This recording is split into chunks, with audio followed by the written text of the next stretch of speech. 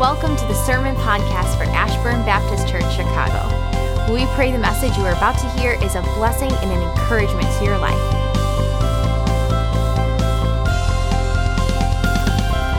Today we're continuing a series called Disciples, and I truly believe that you can grow in your faith today.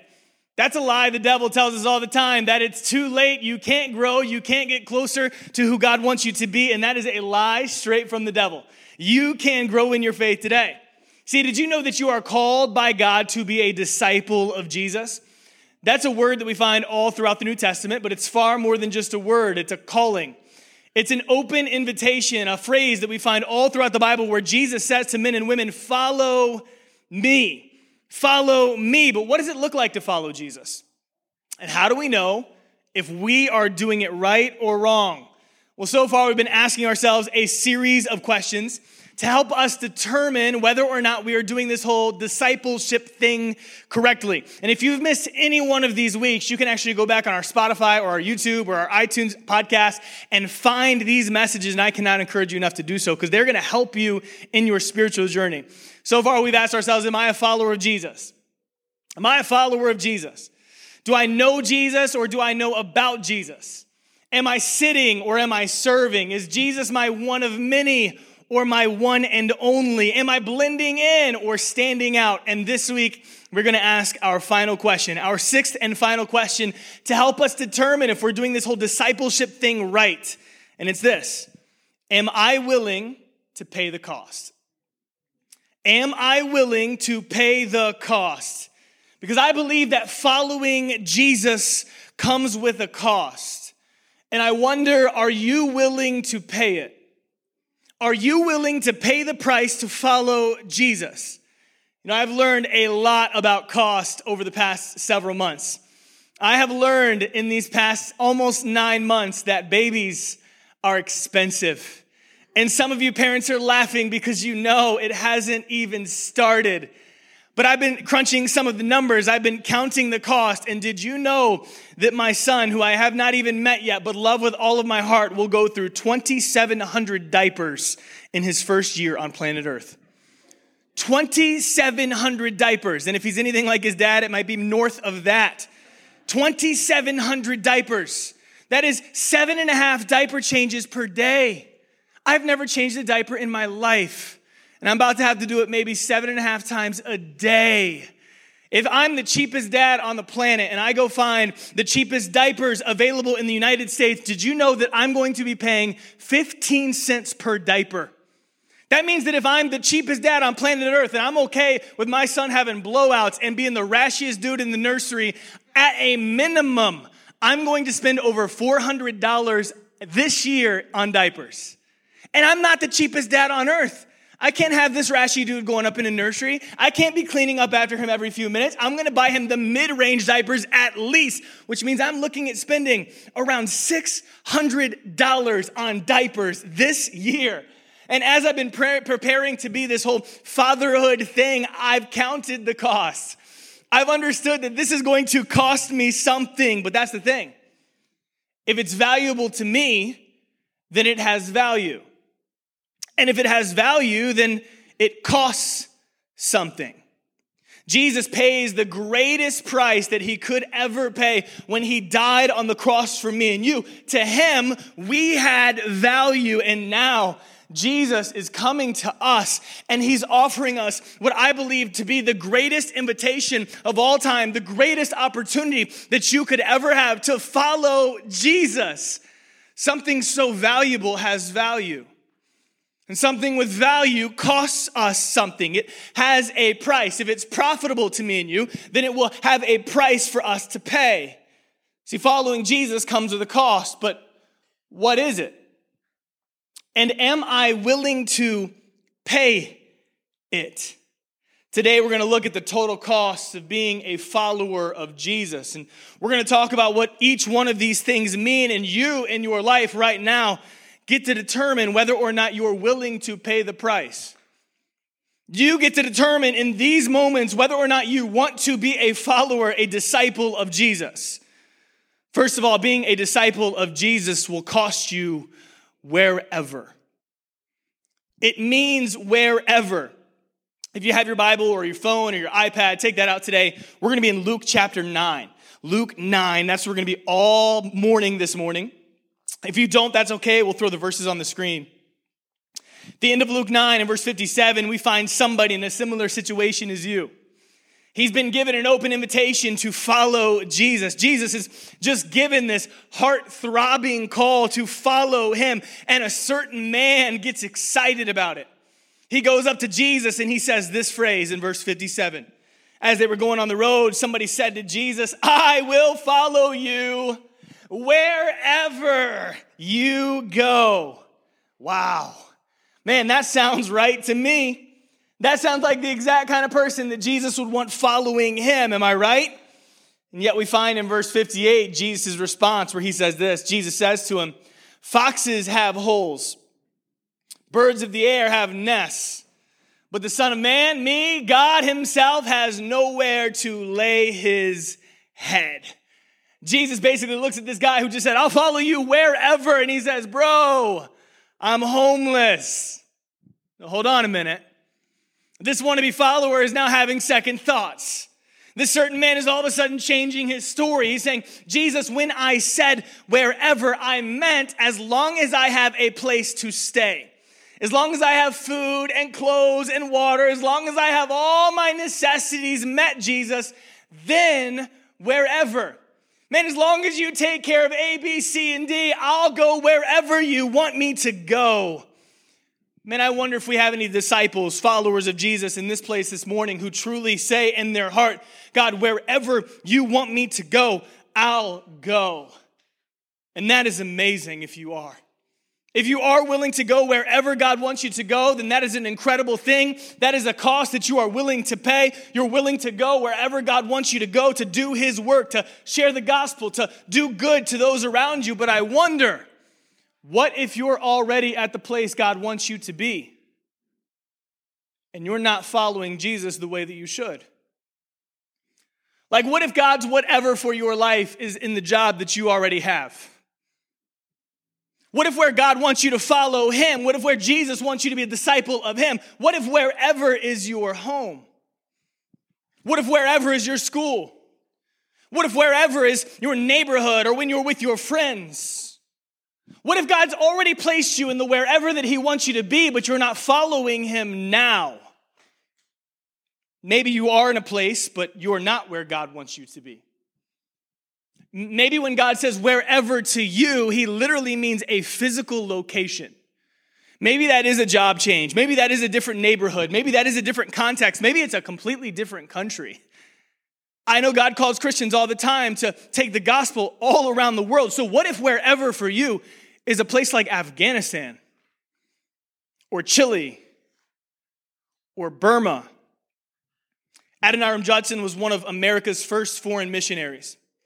He fell in love with a woman named Anne, and he asked for her hand in marriage. But before he would allow her to say yes, he wanted her to understand the dangers, because he knew that God was calling him to be a missionary in a country called Burma. Before Adoniram let Anne say yes, he wanted her to understand all of the possibilities, all of the dangers, all of the struggles that they could face, that they could even be willing to put their lives at stake to share the gospel. Anne, understanding all of these things, still said yes. So after they got married in 1813, they left for Burma. And sure enough, they had struggle after struggle, difficulty after difficulty. Some of those difficulties and struggles are recorded for us, and we can learn about them today. One of them that is listed is that in 1824, Adoniram was put in prison for sharing the gospel. A thought for some of us in the United States that seems foreign, contrary to what our Constitution would say to us that we have the right to do. And here he is sharing the gospel, being imprisoned for the words that he's saying about Jesus. In prison at night, they would hang him upside down from his feet so that only a shoulder and part of his head could be touching the ground, holding him up. Mosquitoes would rip apart his body in the 110-degree heat. He was served rotten food every other day. While going through this tremendous struggle and pain, his wife was pregnant with their child. And every day she would leave her home and walk 2 miles to the place where Adoniram was in prison and beg that they release him, but every day returned without him. She wasn't eating, and therefore she wasn't producing the milk for her newborn child that she had. And so she started to make these journeys, begging for Adoniram to be released. And when they refused, she would then make a journey into town where she would beg for other women to feed her child. And this continued for some time. Finally, Adoniram was let out of prison 1 year later. He was crippled from hanging upside down. He was blind from a disease that he contracted. The following year, his wife died of spotted fever. Wherever? Wherever, huh, God? What if wherever is a place like Burma? What if wherever is going to cost me something? What if wherever costs me even my own life? Well, remember, if it's costing you something, then it has value. And if it has value, then it is valuable. The higher the cost, the higher the value. Did you know that right now in Burma, there are 3,700 churches that can be traced back to the work of Adoniram and Ann Judson? Hundreds of thousands of people are in heaven right now because Adoniram and Ann said, God, wherever you want us to go, we'll go. And maybe God is working in your heart right now. Maybe he's placed you in your wherever, but you're not following Jesus the way you should. Or maybe you're in a place where you know you shouldn't be because he's calling you to be in another place. I want to challenge you today, Christian. Surrender wherever. God, wherever you want me to go, I'll go. Wherever you want me to be, I'll be. God, speak your direction and I will follow, because the safest place for me to be is in the center of God's will. Man, I just want to follow Jesus. It might not be prison, but speaking out for Jesus is going to have consequence. It might not be worth it to have all the comforts. It might be dangerous, but listen, it is always worth it to follow Jesus. Wherever it is, whatever it looks like. Being a disciple of Jesus will cost us wherever. Secondly, being a disciple of Jesus will cost me whenever. Wherever he wants me to go, whenever he wants me to go there. In Luke chapter 9, we find another wannabe follower of Jesus. A wannabe. Somebody who said that they're willing but are in fact not. They are a poser.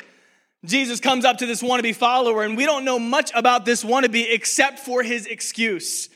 Luke 9:59, another comes up to him, and Jesus says to him, "Follow me." That man says, "Lord, first, let me go and bury my dad." Now think about it. This man has just been offered the same two-worded invitation that's been given to you and I. Follow me. And had this man said yes, there would have been 13 disciples instead of 12. We would know his name. We would know who this wannabe was because we'd see God work through him in the years to follow. But he did not say yes. Instead, he says, "Okay, God, but first, let me go bury my dad." Now, to me and you, that sounds like a pretty good excuse. Like, a dad just passed away, sure, go and bury your father. But I want you to understand some context. In my study, I've discovered that this man's father was most likely not even dead.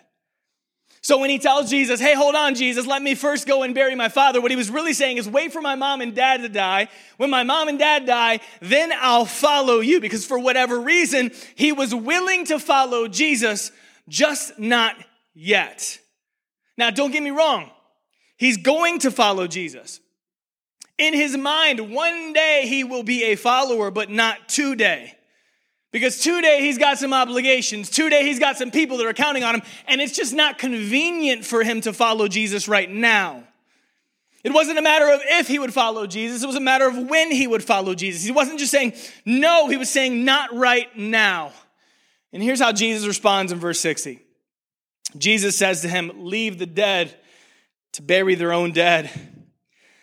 But as for you, go and proclaim the kingdom of God."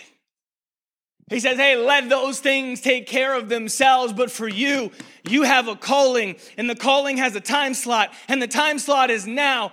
Go and proclaim the kingdom of God. I believe this passage represents a lot of believers.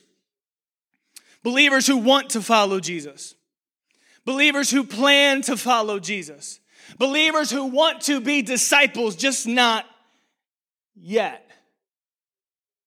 And we can sit through services like this and sermons like this where the Spirit of God is moving and working and not feel convicted. Because in our minds and in our hearts, we're going to follow Jesus eventually, just not right now. And so we give ourselves a pass for not being all in.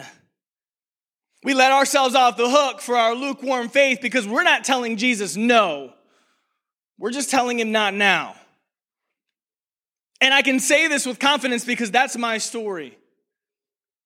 For a long time, when God offered me that two-worded invitation to follow him, and he said, follow me, I would respond with, tomorrow. Like everybody in my life knew that I wanted to be a pastor and that I wanted to surrender my life to ministry, but right now, it was kind of inconvenient. Through high school and college right now, I really just wanted to do what I wanted to do, have what I wanted to have, be who I wanted to be, but I felt okay with it because one day I'll follow Jesus. Even through college, I had that same dilemma, Bible college, by the way, where if I skip church, it's okay because one day I'll go to church every single weekend. Like there's no way out if you're a pastor. You know, now I look back at it and a lot of the friends that I went to high school with and college with, they aren't even in church right now. They haven't been for years. I would feel relatively confident in saying they don't spend time with God in the Bible. For a few of them, I would feel very confident in saying they don't care about God. For several of them, I would say that they're probably not even saved, and they would tell you that they have no faith. And now here I am standing in front of you as your pastor, and I have to ask myself, what if when God first called me to follow him, I had said yes? When God was calling and working in me to be a disciple, a follower of Jesus, and he was saying, hey, the time is now. Go and proclaim. I know you're in high school, but go and proclaim. I know it's inconvenient, but go and proclaim my gospel, my truth, my kingdom. What if I would have done it when God first called me to it? Which of my friends would still know God? Which of my friends would be saved because of my testimony? Which of them would not be in a life of struggle and difficulty had I just lived for God the moment he first called me to? Church, I want to challenge you and encourage you today with a statement that rings true in my heart and in my mind. Don't delay, follow today. Don't delay, follow today. Don't delay, follow today. Jesus says, go and proclaim, go and proclaim, go and proclaim. And I believe that it is now more than ever that Christians must stand up in their workplaces and in their homes and in their schools and in their places in their community and stand proclaiming that Jesus is God and that through him we can have eternal life. Don't push that off. We're talking about things that have eternal consequences, and who in your life would follow Jesus if you would right now? He said, Josh, it's not really convenient for me. I'm not sure it was super convenient for Jesus to take those nails into his hands and to his feet.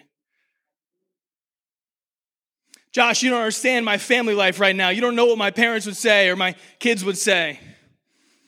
I'm not sure it was super easy for Jesus to hear those mockeries from the crowd, even though he had the power to leave the cross. See, following Jesus comes with a cost, and it's because it has value. It will cost you something. It will cost you wherever. It will cost you whenever. But there is a third thing that I believe that it will cost us. Those of you who can follow alliteration, you probably know it. It'll cost you whatever. Wherever, whenever, whatever. In Luke 9, we find a third wannabe, a third poser follower of Jesus. And again, Jesus offers this man the same two-worded invitation that he's offering you right now. He says, follow me. Here's where we find it in verse 61. Yet another said, I will follow you, Lord. Man, that sounds like a really good start. Finally, like a guy who just said, hey, I'll follow you. But we finish it because he keeps going. If he would have just stopped, that was the perfect response. He says, I will follow you, Lord, but let me first say farewell to those that are at my house. Again, That's a really good excuse. Like, it sounds really good. Jesus, cut this guy some slack. Let him go say goodbye to his family and to his friends. It sounds like a good idea, right? But I want you to understand that in Jewish culture, goodbyes would take weeks, maybe even months. There would be parties and late night talks. There would be more parties and inheritances, and families would come and visit, and friends would hang out. That's the goodbye. That's the send-off that he wanted. See, he was willing to follow Jesus, but he also wanted to get what he could have. He had some priorities. That's why he uses the word, but God, first, let me go say goodbye. Jesus responds to him in verse 62, where he says, nobody who puts his hand to the plow and looks back is fit for the kingdom of God. Jesus says, if you're my disciple, you have a work to do. And if you have a work to do, then you got to keep your eyes forward. You can't be distracted by what could have been or what would have been. You got to stay focused on what God has for you. He says, I don't need followers who are willing to do the work of God, but look over their shoulders, wondering what could have happened. I don't need you looking back. I want it all. Jesus didn't want half-hearted devotion. He didn't want followers with 1 foot in and 1 foot out. He wanted followers who were fully devoted, committed to following him wherever, whenever, whatever. I wonder today, church, Christian, what's the one thing that you won't let go of to follow him? What's the one thing you refuse to part with? What's the one thing that you keep looking over your shoulder at, wondering what it would be to follow Jesus, but knowing what you have and you're refusing to let it go? William Borden could have been known by a lot of things. He was smart, he was wealthy, he was talented. And after he graduated high school, he went on a missions trip to Europe. While in Europe, God worked through his ministry.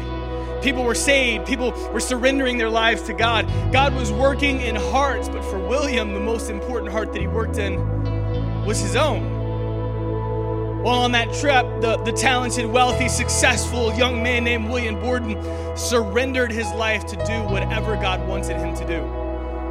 He spent several days thinking about it and praying about it until finally one day he prayed out to God and said, God, whatever you have for me, that's what I'll do. God began working in his heart, and he said, God said that he wanted him to be a missionary. So William Borden took his Bible.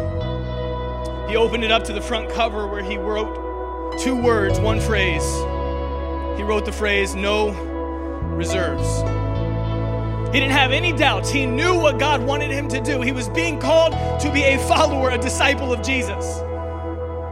When he got back home, he told his dad about how God had been working in his life. He told his father about the decision that he made. His dad was not happy about it. His dad's plan for his life was to take over the family business and to be local so that he could see the grandkids and spend time with them. But he agreed that if William would at least attend Yale University, that he would give him his blessing to go to the mission field. And William agreed to go to Yale. While at Yale, his father died and left millions of dollars to William. William talked about it in his memoirs, in his diary. He talked about how he considered taking the money and just doing good in his community. But he felt like it would have been a cop-out because he knew that God was calling him to something more. In those moments where he felt pressure to give in and quit on the dream that God had given him, he took his Bible once again, and under that phrase where he wrote no reserves, he wrote a second phrase that had 2 words that said no retreats. He wasn't giving in, he wasn't backing down, he was going to keep on going because he knew that God had a plan for his life. William Borden did go off to the mission field. He went to Egypt to be a missionary. While he was there, he contracted a disease called spinal meningitis. And 1 month later, William Borden died at the age of 25. 25. He was buried on the mission field that he came for in Cairo, Egypt. After William died, they took all of his belongings and they shipped them off to his family, and his family began looking through them, including his Bible. They were looking at some of the scribblings that he had written down, and they opened it to the very first page where they found not just 2 phrases, but 3 phrases. They saw the first phrase that said, no reserves, and they could tell that he wasn't holding anything back from Jesus. Jesus, it's all yours, no doubt about it. They saw that second phrase, no retreat, where William clearly had a moment in his life where he just said, God, times are tough, and I'm being tempted, but I'm not turning around. I'm going to keep on following you. But they found a third phrase, no reserves, no retreats, no regrets. Just a couple of days before he died, he took his Bible once again and penned those two words, no regrets. Moments before he would lose his life from a disease that he got on the mission field that God called him to, he regretted nothing, even in death. You know, if God is working in your heart this morning to surrender your life to him, to be a disciple of Jesus, I cannot tell you enough. It is so worth it. It is worth it to follow Jesus.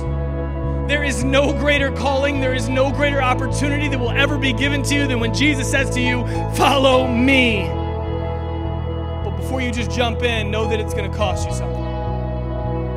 You've got to be willing to surrender your wherever. You have to be willing to surrender your whenever. You have to be willing to surrender your whatever, with no reserves, no retreats, and no regrets. Christian, I wonder today, are you willing to accept the invitation that's being given to you? The Bible says where 2 or 3 are gathered together in my name, there am I in the midst of them. That means God is in this place. And in these moments, he's offering you that phrase.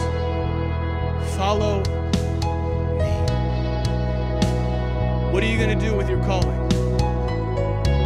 Are you going to casually be a fan? Or are you going to follow with a passionate pursuit and a total surrender to Jesus?